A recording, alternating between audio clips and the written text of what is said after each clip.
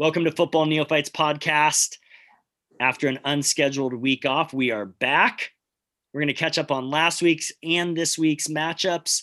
We're going to intro you to Paul Heckingbottom. Who? Exactly. We're going to talk a little bit Iheanacho, everyone's new favorite player, except for Chris, of course. Lamella Madness, Jose eating his own words. It was a bad week for Fulham and their hopes to avoid relegation. Wembley is all set for the FA semi-finals. An Arsenal comeback. And Kyle is going to talk Leeds Chelsea. All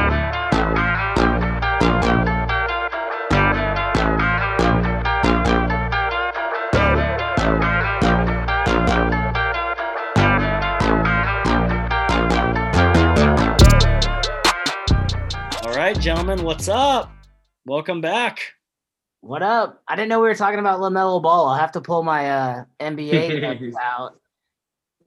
Oh, LaMelo? Yeah. Oh, sorry. I get them confused. I know. Very similar. So confusing. Yeah. So on LaMelo Ball, he fractured his wrist today and he's out for the season. So that's a bummer. But let's talk about Lamella. Is it a bummer? I don't even watch NBA. I'll watch NBA once playoffs start. Little Trailblazers here and there, but yeah, I'm certainly not a Ball family fan by any means, but LaMelo has been really entertaining this year. Much better rookie season than most people thought he would have. So it's been fun, but sucks to get. I heard big baller brands thinking about sponsoring Man United. Never lost. I'd be all for it. If the Triple B can afford to buy Manchester United, I'm all in. Would you want the Big Baller brand logo instead of the Chevy brand? Oh, that's a great question. I guess I would be for. I really do hate the Chevy logo. I don't know what it is. Like, I'm not like this brand's better than that brand kind of a guy. Like, I've always been if you make something cool, I'm all for it. I don't care who you are. So I'm not like Apple over Mac or Microsoft. Like, they both make cool stuff. I prefer an Apple laptop, but Microsoft makes some really awesome stuff too. So the whole car thing is, I don't really care about it. I just have always thought it's a dumb logo. And so for it to be prominently on the chest of the team that I chose to support, it is what it is. But waking up this week and finding out that sponsorship ends at the end of the season and TrueViewer coming in to add their logo to the chest. I did find that the text I sent you guys, those were fan mock-ups. All they did was just announce that TrueViewer is the new sponsor. They don't have any jerseys actually of what they will be as of right now. So well, of course, but still, all they had to do is copy and paste the PNG of their logo, right? And that logo looks like it was made by Fiverr.com. That's a pretty bad logo. Yeah, it was definitely a $99 contest on 99 designs. But here's the thing: if you're gonna pay $47 million to be the head sponsor for a team, you might rebrand your shitty logo to make it decent. So we'll see. There's still like 4 or 5 months until those new kits will come out. So we'll see. Yeah. Well, let's move on away from sponsorships. We can talk about that at the season preview next year when we look at all the kits and mock them and praise a couple. But we took last week off unscheduled. Just some scheduling conflicts for us, but so we'll want to dive backwards a little bit into last weekend. This weekend was obviously a short weekend with some makeup matches being played, FA Cup matches, the quarterfinals.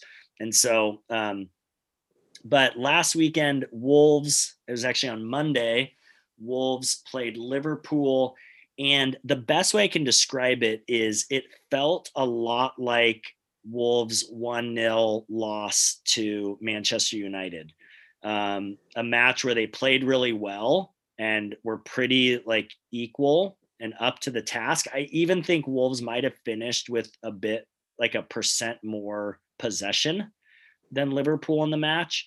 And it felt really even, and it just a goal that went in, like good goal, like went in, and Wolves lose. So it felt a little bit like that, like one of those losses that you're disappointed because you feel you could have got a result out of it, but turns out in a loss. The big news, two pieces of news. One, both concussion related, one lighthearted and the other not so much. But the big one was that Rui Patricio took a knee to the head and was just knocked unconscious. They never showed the replays, so I never saw what happened, but it sounds like Connor Cody on a corner kneed him in the head, and he was out. I mean, it was so reminiscent of the Arsenal game, losing Raul. So it was really, really scary. He seems to be good. They never end up having to take him to the hospital, but he's going to have to pass the concussion protocol. Fortunately, Wolves had I think a full 2 weeks, maybe even almost 3 weeks between matches. So they don't play again until I think April 5th. So I think 3 weeks in between. So hopefully he'll be back for that. The other piece of concussion related news is that Raul's been out on the pitch, but this is more of a hair watch statement. But did you guys see Raul's dyed blonde hair? I did. I didn't know it was him at first. I was like, whoa, who is that? Yeah. I'm curious. I mean, I don't know what the motivation is. He has that big scar. So I wonder if part of it is like in his black hair, the scar stands out so much, but with kind of a dyed blonde, it looks more like his head color. And so I don't know if he's that vain or he just wants to like play it down, but it's been good to see him out on the pitch. He's running around, kicking the ball around, and a lot of people are speculating that he'll be back this year. Hopefully not if it's going to put him at greater risk, but we'll see. It'd be great to see him back out there before the season ends.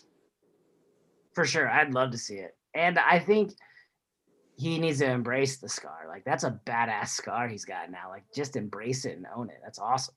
Well, I imagine he'll wear some sort of a helmet. I was actually wondering that because I seen some videos and pictures of him on the training grounds, and I wondered if he was gonna wear like the like it looks like the old 1920s football helmets. Yeah, the Petr Cech style helmet. Yeah. He uses his head. It's one thing for a keeper to wear that, but he uses his head so much, and is great. I mean, is just great at headers and going up and getting goals that way. So it'll be interesting to see how a helmet affects him, the psychology of it, how that'll affect him. It's essentially how he got injured to begin with. So time will tell. I'm sure they'll work that out on the training ground a little bit, but live action will be a bit different. Yeah. Any word on Patricio? Like, he seems like he's okay. Well, he didn't go to the hospital, so that's good. So there's no like skull fracture or anything. Just got knocked out. So there's no new news on it. But again, he'll have to pass all the concussion protocols going into it. But like I said, there's plenty of time for him to do that. So. Yeah, when I saw the play, at first I was like, oh, that was nothing. And then I saw the replay from a different angle. I was like, oh no, he got. Yeah, I actually never saw the replay. They must have just shown it once or twice. And then I saw it on Twitter. So. Oh, got it. Yeah, I never looked for it. But I mean, he laid out for a ball. Yeah. And then Cody just kind of continued his run and just knee straight to the noggin. Yeah. Yeah, that's brutal. Yeah. Well, Wolves had a 1-0 defeat to Liverpool. Manchester United with a 1-0 victory over West Ham. Chris, how was that match for you? It feels like it was so long ago because the game essentially was pretty forgettable, to be honest with you. It was an own goal on a corner for West Ham, or is Man U's corner that Bruno kicked. It looked like McTominay headed it. He did. He heads it right into the defender's head, and then it goes into the goal. Other than that, like, I don't know whether it's praise the United defense in that game or what. But I don't think, I'm pretty sure going into the vault on this one, but I don't think West Ham even had a shot on goal registered in that match. So United kind of dominated the ball, and then defensively they were really good. Lindelof and Maguire had their best games of the season. So that was the positives coming out of that match. There really wasn't a whole lot of offense, which kind of seems to be the norm right now. But I don't know. It feels like this break's coming right at the right time because they're just starting to get healthy, just starting to get guys back. The match today in the FA Cup against Leicester. We'll get there. We'll get there. Don't go too far ahead. We'll get there. We'll come back around to it. Yeah, I think it's a good win for Manchester United, of course. West Ham has played great all season, is obviously fighting for a top 4. Was that at Old Trafford or was that it was at Old Trafford. Okay. Yeah, but still, I mean, a win's a win. It's actually at home, that's probably you're better off. So it's more impressive when they win at home at this point because they haven't lost on the road in the Premier League in over a year. Yeah. So to actually win at home against a squad who is good, that was awesome. For sure. Well, as I mentioned in the teaser, we had a coaching change, and I thought, as a podcast designed for new Premier League fans, people getting into the game, it might be good to talk about these new managers who come in, because I know nothing outside. I don't know anything outside of the Premier League, or very little outside of Premier League. I for sure don't know much about the lower divisions. I don't know about clubs' U23 teams. And so unless they've been a Premier League manager before, I don't really know about them. So I thought, let's introduce this newest Premier League manager, which is maybe, it's for sure going to be short-lived, but it's probably a bit strong to say, because what I saw on Twitter about Heckingbottom was not very positive. And so Paul Heckingbottom is the new coach at Sheffield United.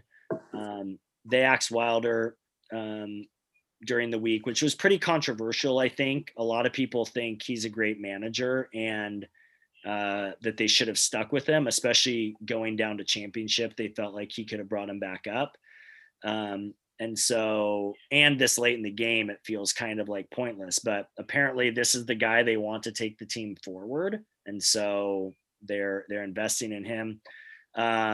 He was a youth at Man U. He was on the Manchester United youth team. Chris came up through their academy, played defense, had a 16-year career. So played for a long time, 418 appearances, but all in lower level. So League One, Championship. I don't think he played any matches at the Premier League level. He's from Barnsley. And so when he got his first managerial post, he managed Barnsley. He kind of was a caretaker for them for a couple seasons, then got the full-time job. He's also managed Leeds, Hibernian, which is a Scottish club. And then most recently, he was Sheffield United's U23 team. Here's what I find, and I think maybe what a lot of people find most disconcerting, is that his winning percentage as a manager is like 341. Now winning percentages in football or soccer are always going to be depressed, right? Because you've got draws that are included in the calculations of a winning percentage. But still, that's 1-1-1, right? Essentially, as a career manager. And so 4 points out of 3, that's not going to do you very well. And so I think people are skeptical of what this guy's going to do. I don't know a ton about Sheffield United. He had been coaching their U23, so I don't know if they have a really good U23 squad that they're looking to pump the squad with a bunch of these youth players and have him, take a couple of years at the Championship to develop them and then bring him back up. Who knows? But But that is him. That's Paul Heckingbottom. I would ask if you guys have any questions about him, but I've literally shared everything I know. I will say Barnsley, if you haven't heard of Barnsley, you should as an American, because Barnsley, I think, is 5th right now in the championship.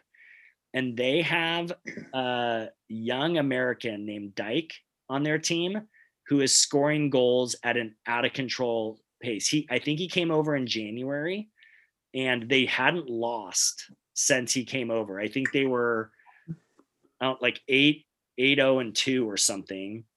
Hadn't lost. They just lost, I think, over the weekend. But he's scored 5 or 6 goals, is a stud, and is someone that now is a reason to root for Barnsley to get promoted.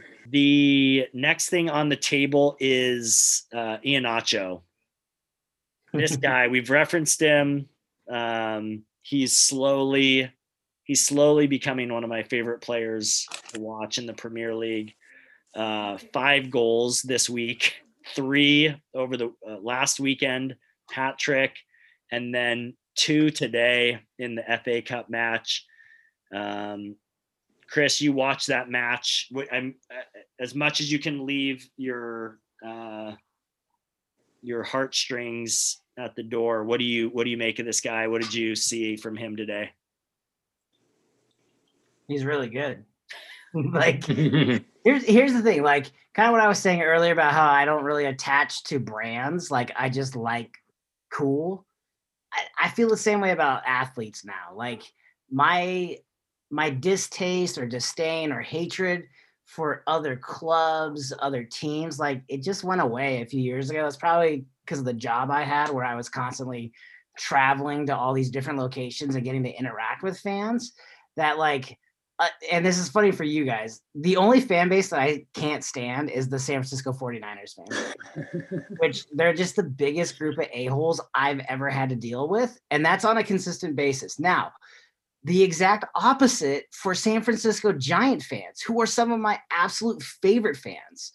So it's like, it's crazy because there's a huge overlap in fan bases, but for whatever reason, these guys going to the 49er games are way worse than anyone I ever dealt with in my 6 years of doing that.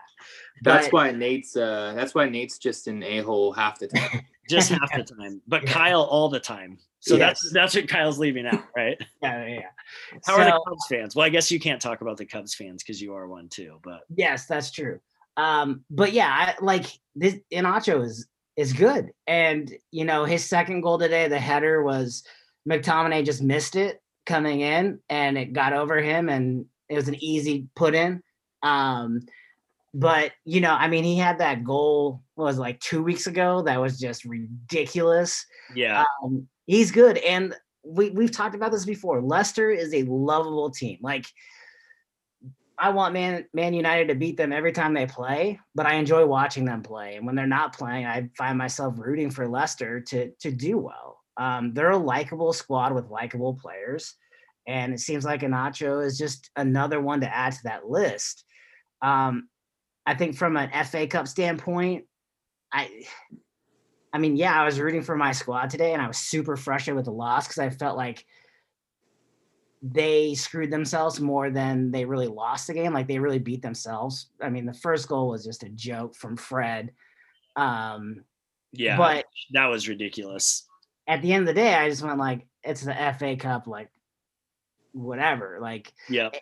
And not to say that they shouldn't care about that, but I think in the grand scheme of things, let me ask you this. Do you think clubs would rather win the Premier League title or win Champions League title? Or Champions League? Yeah. Like, which title do you think means more? Would you rather be the biggest squad as the European champion, or would you rather just win the Premier League? If you had to choose one or the other as a fan. Oh, man. Well, for me as a fan, I mean, it's obviously skewed because I'm a Wolves fan. So probably winning Premier League would matter more to me as just personally, because you're like the best of England. But I think in general, I bet most fans would say winning Champions League, right? Like that's the biggest one in the world. I was trying to figure that out, and I don't know. I couldn't really come to an answer of what I would rather see more. Would I rather see United win the EPL or the Champions League? But then from there you go, okay, you don't have either of those. You can still win Europa. They're in Europa. So you'd rather win Europa. And then it comes to the FA Cup and then the Carabao Cup. And so, like, I don't know, it's fun to get the awards and play in those tournaments. At the end of the day today, I was just like, well, they played like shit. They deserved to lose, but at least it wasn't a Premier League match where now I've got to stress out about the clubs catching them. Yeah. Well, I think here's the other thing. Trophies matter, I think. Yeah. So this is where I think you could make an argument for Manchester United that they should have gone for it in the FA, because what you ultimately want is trophies. I think Carabao, I think everyone kind of recognizes that as a substandard trophy. But I think if you're talking trophies in general, I think people would rather, like, you're not going to win the Premier League this year. So get a trophy, win the FA Cup, right? You know, I think that's what makes Southampton an interesting story, right? Like, they're probably not going to get relegated, but they're playing so piss poorly in the Premier League. And yet now they're in the semifinals of the FA Cup, and they could come away with a trophy and an entrance into Europa next year by finishing 16th, you know, like that's pretty. And I think that's where Wolves fans were pretty disappointed that we lost to Southampton in FA, because people are like, listen, we're going to finish bottom table probably. We have nothing else to play for. Why not put our best squad in the FA Cup and get a trophy, or at least make a run, you know? So. Yeah, Ole had a quote this week kind of talking about it, and I don't know, you got to take what managers say with a grain of salt, but you know, he said trophies are fun, but they're really just for managers' egos. And so, you know, and then they go out and they lay an egg today and lose to say, you know, hey, our coach is right. We don't really care. Yeah. But yeah, I don't know. But I think fans care. I think too, like we have a unique perspective as Americans because there's no history for us for the FA Cup, but for the English, like the FA Cup has a ton of value, right? Yeah. And even like playing at Wembley, like that's a huge accomplishment. Like the semifinals are now in Wembley, and there's something iconic about that and special about playing matches there, because it means you've accomplished something. Because they do the same for the semifinals of the okay, after a brief smoke alarm interruption, I probably don't need to ramble on more about that, but the, you know, I think semifinals and finals of or maybe just the finals of the championship playoff go to Wembley. There's just more there with Wembley. So I think it's exciting for these clubs. And then especially a club like Southampton that's essentially out of it with nothing to play for. Leicester, City, and Chelsea, who are all in it, are still maybe in the driver's seat to make Champions League through the normal route of finishing top four. But Southampton has really something to play for here. And in some ways, you would say probably should go all in on the FA Cup as opposed to playing their best players for regular Premier League match. Yeah, there's such an unlikelihood of them getting relegated. I think they're even sitting in 16th. They're far enough away to where they're probably safe. Yeah, probably. But I think if Fulham would have won one of their matches, or maybe both, there would maybe be a bit more of a maybe pressure on Southampton. But yeah, Fulham, they had a rough week, 2 losses. Obviously, they have losses to good teams. So they got through. I mean, they didn't really get through it. They're done now with some of their more challenging matches. But Burnley had a victory. Brighton had 2 victories. The only saving grace was that Newcastle only drew, and then they lost their other match. They lost pretty bad today, actually. So, or this weekend. So, there's still a chance for Fulham, but definitely a rough week. What are we thinking about Fulham? It was a rough week for Fulham, but again, my calculations come down to that final match. We're still within that final match striking distance, so we're okay. Yep. I'd like it a lot better if Newcastle didn't have that game in hand, an opportunity to get another point or 3. Who knows if they will, with all those bottom teams, it's probably more likely that they don't get any points in that match. But yeah, I think they got a shot. My boys at Fulham. Yep. Okay, let's talk Lamela, not LaMelo, but Lamela.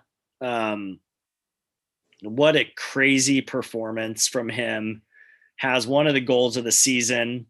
One of the goals of the season with his Rabona, and then 2 yellows, just basically implodes and gets sent off, which I didn't even realize he had been brought on the game, right? Yeah, he was a sub in that game. Yeah, because Son get injured? I think Son got injured. He came in as a sub, has this Rabona, brilliant goal, and then sent off again. And you're going to need to describe what a Rabona is for Kyle. Oh, sure.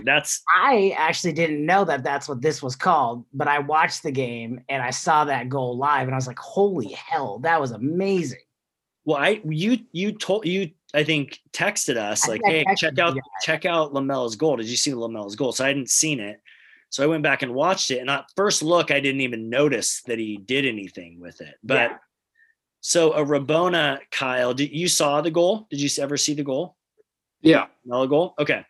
So that's what a Rabona is. It's when you kick the ball behind your leg by behind one leg with your other leg by whipping your leg around. Wow. Yeah. So obviously it's a highly skilled maneuver. And I think especially the way he did it, I think it's kind of like a one-timer, right? He just whipped his leg around and scored. So he's apparently known for it a little bit. And what I read about Rabona, because I wanted to do a little research, is there tend to be guys who will try it more often. And I think they're these guys who have a bit more flair in their game, because in some ways it's is there a huge benefit to doing it? Maybe if you're so bad with your off foot, it's actually better for you to kick, or if you're if you're in kind of an awkward position, it's actually your left foot's already planted. So it's easier to wrap your right leg around. But it's one of those things, if he misses that goal, he looks like a fool, for trying this sick move that goes wide or isn't very good, but it was cool. But Rabona, so it either comes from, there's a little bit of difference of opinion, but Rabona means it's the word they use for playing hooky in Spanish. And apparently the guy who first did it in a match, there was a picture of him in school clothing on the front page of the paper after he did it. It said he played hooky or something. So then this word kind of stuck with him. But the other kind of piece of etymology is that the word rabo means tail in Spanish. So it's kind of like a tail whip. And so they don't know if it came from one or the other, but Rabona is what they call it in Spanish. And Pele was the first person to ever do it where it was captured on film. So there it is, Rabona. I like it. Yeah. I wanted to talk, I don't know if you guys saw Jose. I love keeping my eye on Jose interviews because they're usually entertaining. And but before the Arsenal match, apparently someone asked him about the match because it's a huge derby, and he said, I I don't look at teams behind me in the table. I just look at the teams in front of us in the table. And then they went out and laid an egg against Arsenal. Arsenal got the 2-1 win. So pretty funny. But then today they came out and beat Villa. So I don't know. That team is the Spurs team is so bizarre. Yes. They're exactly what you expect out of a Jose team at this point. That's true. I don't know. Do you guys think how long do you think he's there? I think this is it. I think he gets let go in the offseason. In the offseason, you think he's gone? Yeah. I think let go, or does he quit?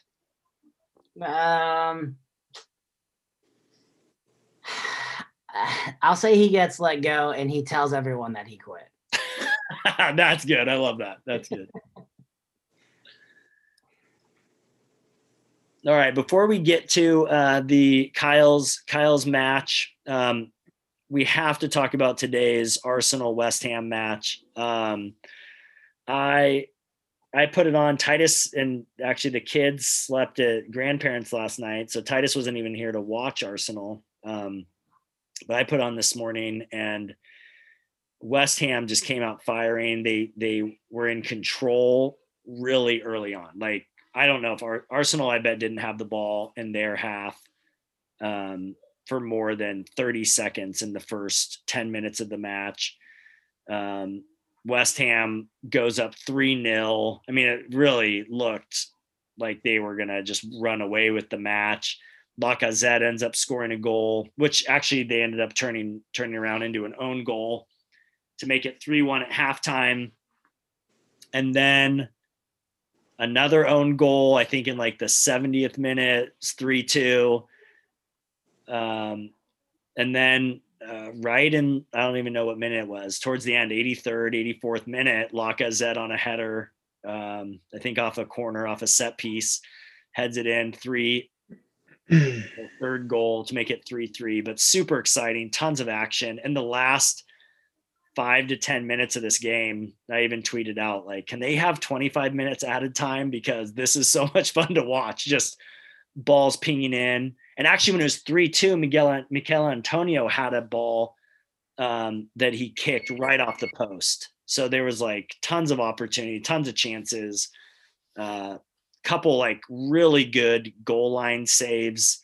It was a great match. It was like everything you would want in kind of a high scoring, exciting soccer match, especially as football neophytes. Yeah, I didn't watch this match. It sounded crazy with the own goals, and I don't know if you guys made this correlation, but earlier in this pod, we were just talking about West Ham having an own goal against Man United. So, if West Ham could just stop kicking the ball in their own goal, they would have had 4 points this week. Yeah, that's true. Yeah. Some of that's so hard, right? Like own goal. I think before I watched a lot of soccer matches, an own goal sounded so horrific, which is crazy because actually Fred's pass today, like Fred's is more of an own goal. Fred's is more of an own goal than any of these own goals against West Ham. Like, so yeah, that's what you expect. But these own goals are like little deflections. You're going in to make a play, you're trying to defend, and it kicks off you into the goal. I think especially those deflections, because your keeper maybe even covers you, right? Like he's diving one direction and then it ricochets off you the other direction and he's left hanging out to dry. So, yeah, I think that's true though about those own goals. Yeah, it seems like 95% of the own goals are just flukes. It just went off of you. And then the other 5% are Fred passing to the other team right in front of them. Totally.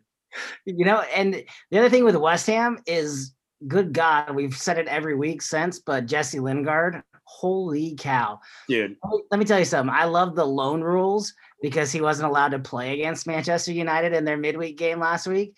So they didn't have to deal with him coming after them. But my God, he is a difference maker for West Ham. This is one of those scenarios and this is actually what's cool about the loan. I think. And it's kind of a fascinating like science, but if a loan works out, it almost always works out for both teams, because either you get a loanee for a period of time that helps your team succeed, and then the parent club calls them back and they've just got this kid or this guy a ton of great experience, and now you bring him back into your squad.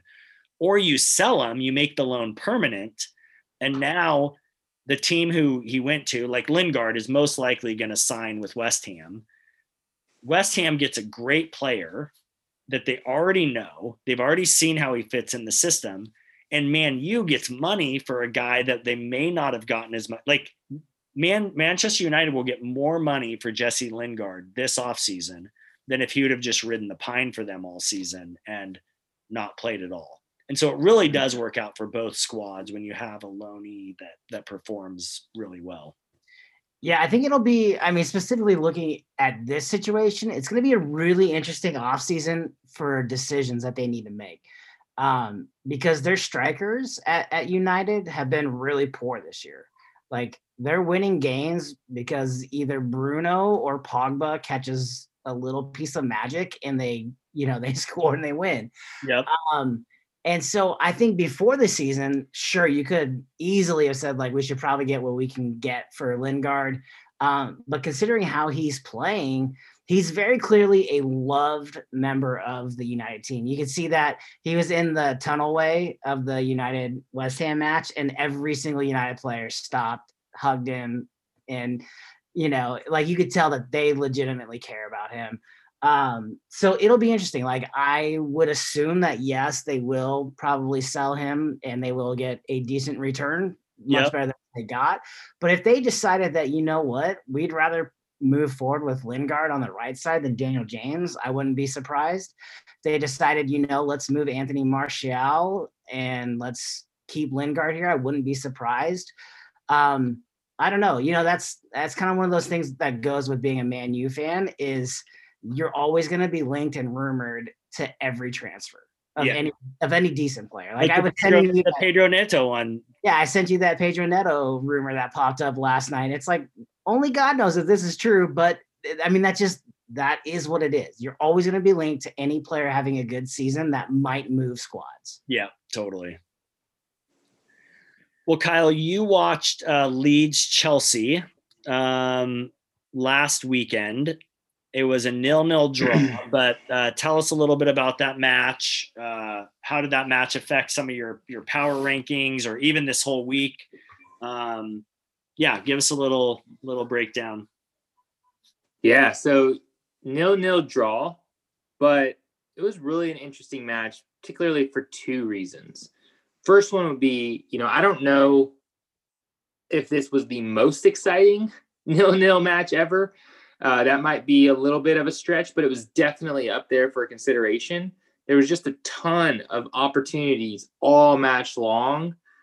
In fact, in the first 15 minutes, both teams had a shot that went off the crossbar. And so that type of pace and excitement and goal opportunity really just almost carried throughout the entire match. There wasn't a lot of downtime or time that, you would say wasn't a lot of action. And so it was really exciting. I would say of the two clubs, Chelsea probably has to feel a little bit less excited about coming out of this with a draw, because, obviously they have a little bit higher expectations for this year, but also they did have a few more opportunities than Leeds, but Leeds' pace and style of play gave them some opportunities as well and made for a really exciting match. And so despite being 0-0, had a ton of fun watching it, and both teams, I think Leeds delivered, right? Even in a 0-0 match, they delivered what I enjoy about them. They're fun to watch. They have some young, interesting players. They're a little bit of that dark horse outsider,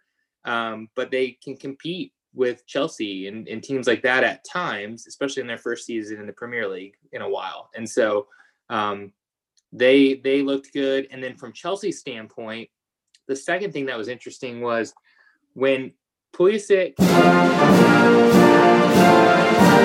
is playing for Chelsea and is active in the game plan, it makes a ton of difference. I mean, in my neophyte eyes, it looked like it made a ton of difference on the pitch, even though it was 0-0. It looked like he was doing a ton for them, but particularly in my viewing experience, it made a ton of difference. My eyes, I have so much invested in him, right? As a American and someone who is hoping that this guy is, brings American U.S. national team to prominence. So much invested in the guy. And so my eyes are always drawn to him whenever he's involved with the play. And so thinking about this in terms of like which club I'm going to pick, watching him, do his thing and make, set his team up for opportunities, take some shots himself. They weren't able to capitalize on him, but it was so fun to watch it. Again, for a 0-0 match, I had one of the most fun times watching a match all year. And it was because of him and because of, the style of play. So it was a great match to watch. That's great. One of the things, I don't know if you noticed this, but Pulisic in that match played right wing back. Okay. Which is just absolutely out of position for him. So right wing back it's a style of that the Wolves play. So it's when they would set up in like a 3-5-2 formation. But it's really more of like a 5-3-2. So they call them wing backs because the guys who are basically defenders on the wings play forward a lot. So, but he normally plays in a front three and he's best on the left-hand side. And so that's what's frustrating about when Lampard would play him on the right a lot. I noticed it again, kind of neophyte eyes. I noticed it against Wolves when he was playing on the left side against Wolves. It was a disaster. Like it felt like any second he's going to score or he's going to assist someone. Like he was running us ragged on the left-hand side. Then they moved him to the right-hand side later in the match, and he was basically disappeared from viewing. And so to put him at right wing back was just bizarre. They moved him back to the front three today for the FA Cup match.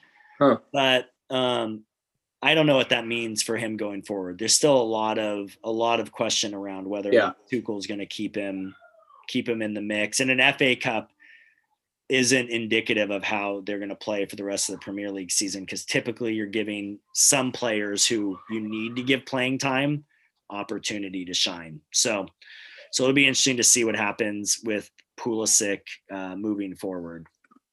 It'll definitely be interesting. And it just kind of solidified what we've been talking about all season, which is if he is a centerpiece of their team moving forward, which there's a lot of questions around that.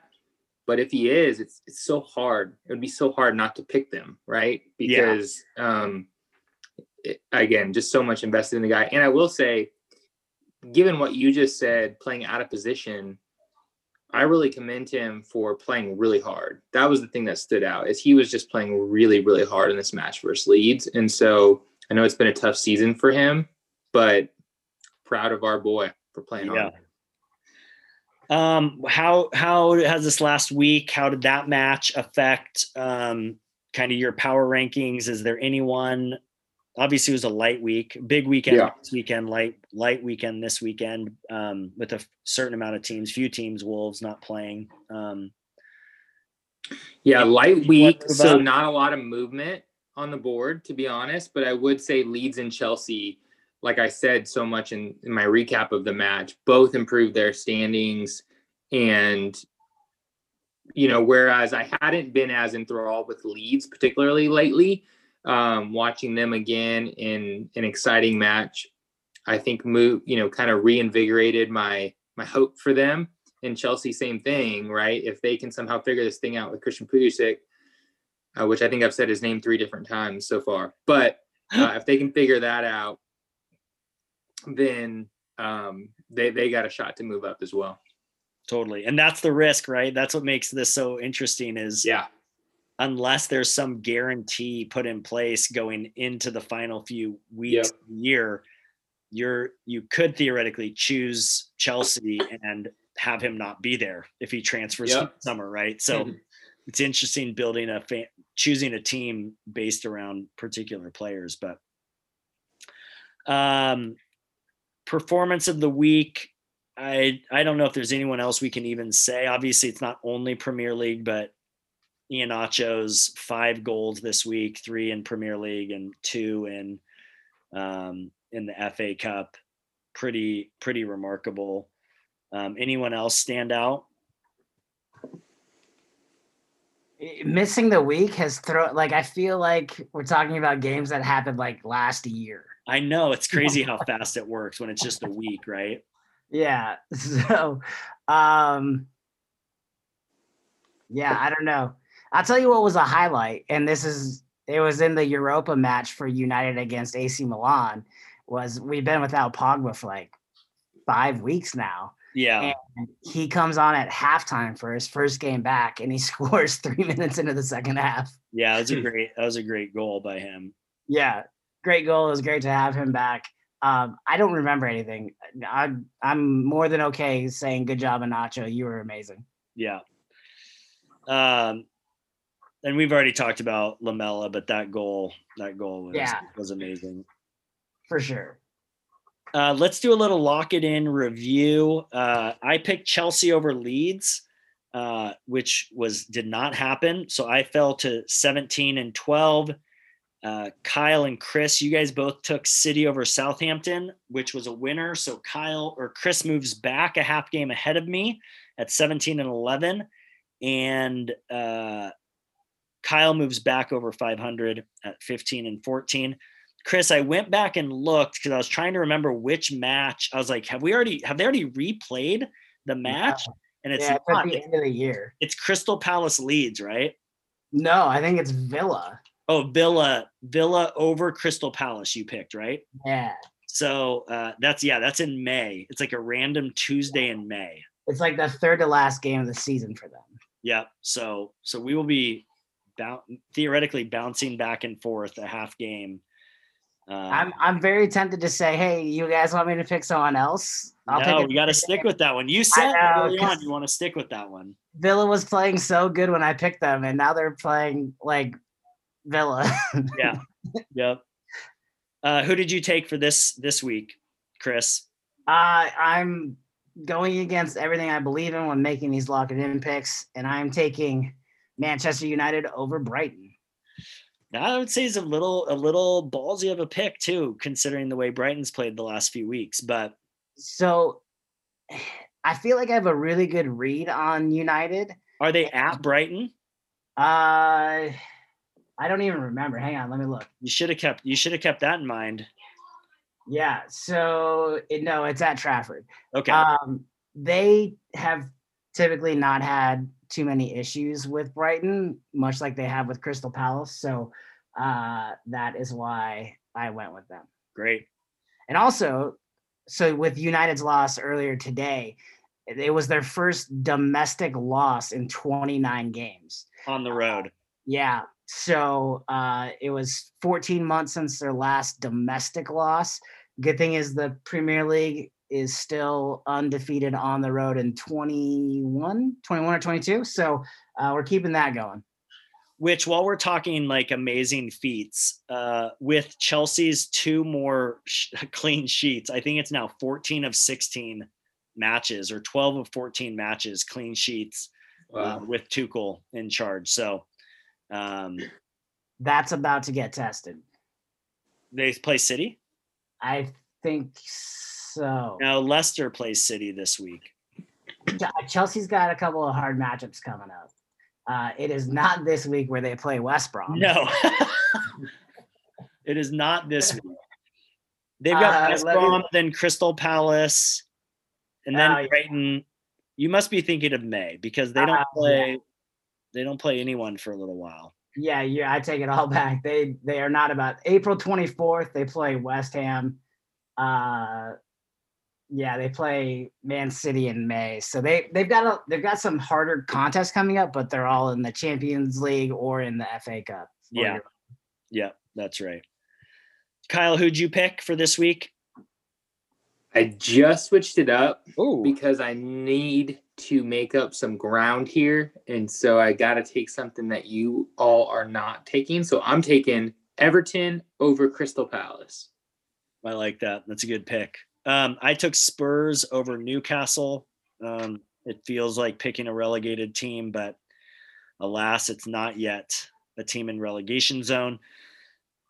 Match of the week. I think there's 2 matches. Well, here's the thing. We have a break coming up, international break. So there are no matches coming up. Most players, I think most teams have released their players to go on international duty. There was some question about whether or not some teams would hold players back, but and I'm not fully up to date, so maybe that's happened, but I think most players are going. So we've got some international matches. So US plays a couple, which should be fun to keep our eye on if we're jonesing for some soccer over the next couple weeks. But there are no matches until April 3rd. So next weekend we're off. But following that, April 3rd, 4th, 5th weekend, there's two matches that really stand out. Leicester hosts Man City, which should be a good match theoretically. Obviously, City is City, but Leicester hasn't gone into their late season fade, so that's exciting to see how they'll do. And then the other match is Arsenal Liverpool, more from kind of the traditional point of view, but I still think Arsenal has played decent, and Liverpool, we still don't know what to expect for them. I think they beat Wolves, obviously, to kind of get that monkey off their back, but I think there's still some question on how good Liverpool is. And right now, only 4 points separate Arsenal and Liverpool between 7th and 9th on the table. So it's crazy. Wow. Crazy. Kyle, what are you going to watch? What match? So I will also be watching Everton Crystal Palace, another 2 on the top 8, and 2 that I would say have some work to do, right? I want to see something in these teams that will make me remember why they're in the top 8. So for Everton and Eze's club. I just forgot his name. That's probably not a good sign for Crystal Palace. Eze. Yeah. Well, that should be fun. We're narrowing it down. We're getting down to the wire, so it'll be exciting to see how these next few match weeks play out and how your top 4 shake out. We are going to be breaking it down to top 4, and yes, if we can give some spoiler alerts. If we can pull it off, it's hard enough, as we saw last week, to get all 3 of us on a call at the same time. But we are hoping that for Kyle's final 4 clubs, we can bring a fan on as a guest to give one final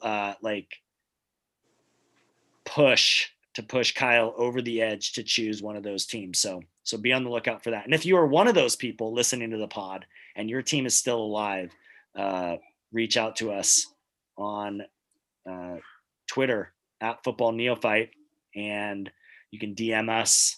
Maybe we'll interview you. So that's it for this week, gentlemen. Woo. Kyle, we did it, boys. We did it.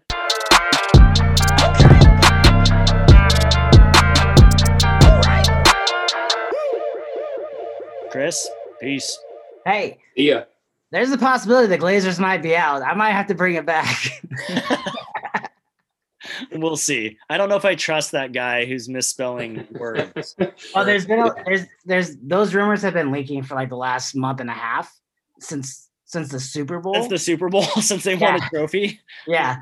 Shoot, we didn't think Tampa Bay was going to win the first trophy for us. We put our eggs in the Man U basket. Actually, I don't know if they've won a trophy with Man U. They probably have, but yeah, I have no idea when they. How long have they owned the team? How long have they owned the club for? I don't know, but if you fill in for 10 seconds, I'll find out.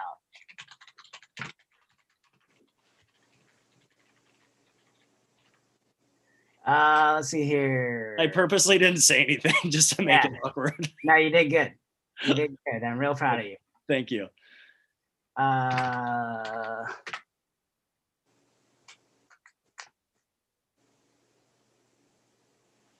I'll probably just edit all this out and until you give me the answer. You'll be so knowledgeable. Oh, they've owned since 2007. 15 years.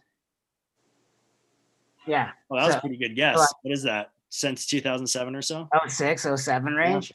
But one of the majority owners, Avram Glazer, sold 70 million pounds worth of his stock in it. And so I think that's where. Who'd he sell it to? I don't know. Not me. Too bad. So let's see here.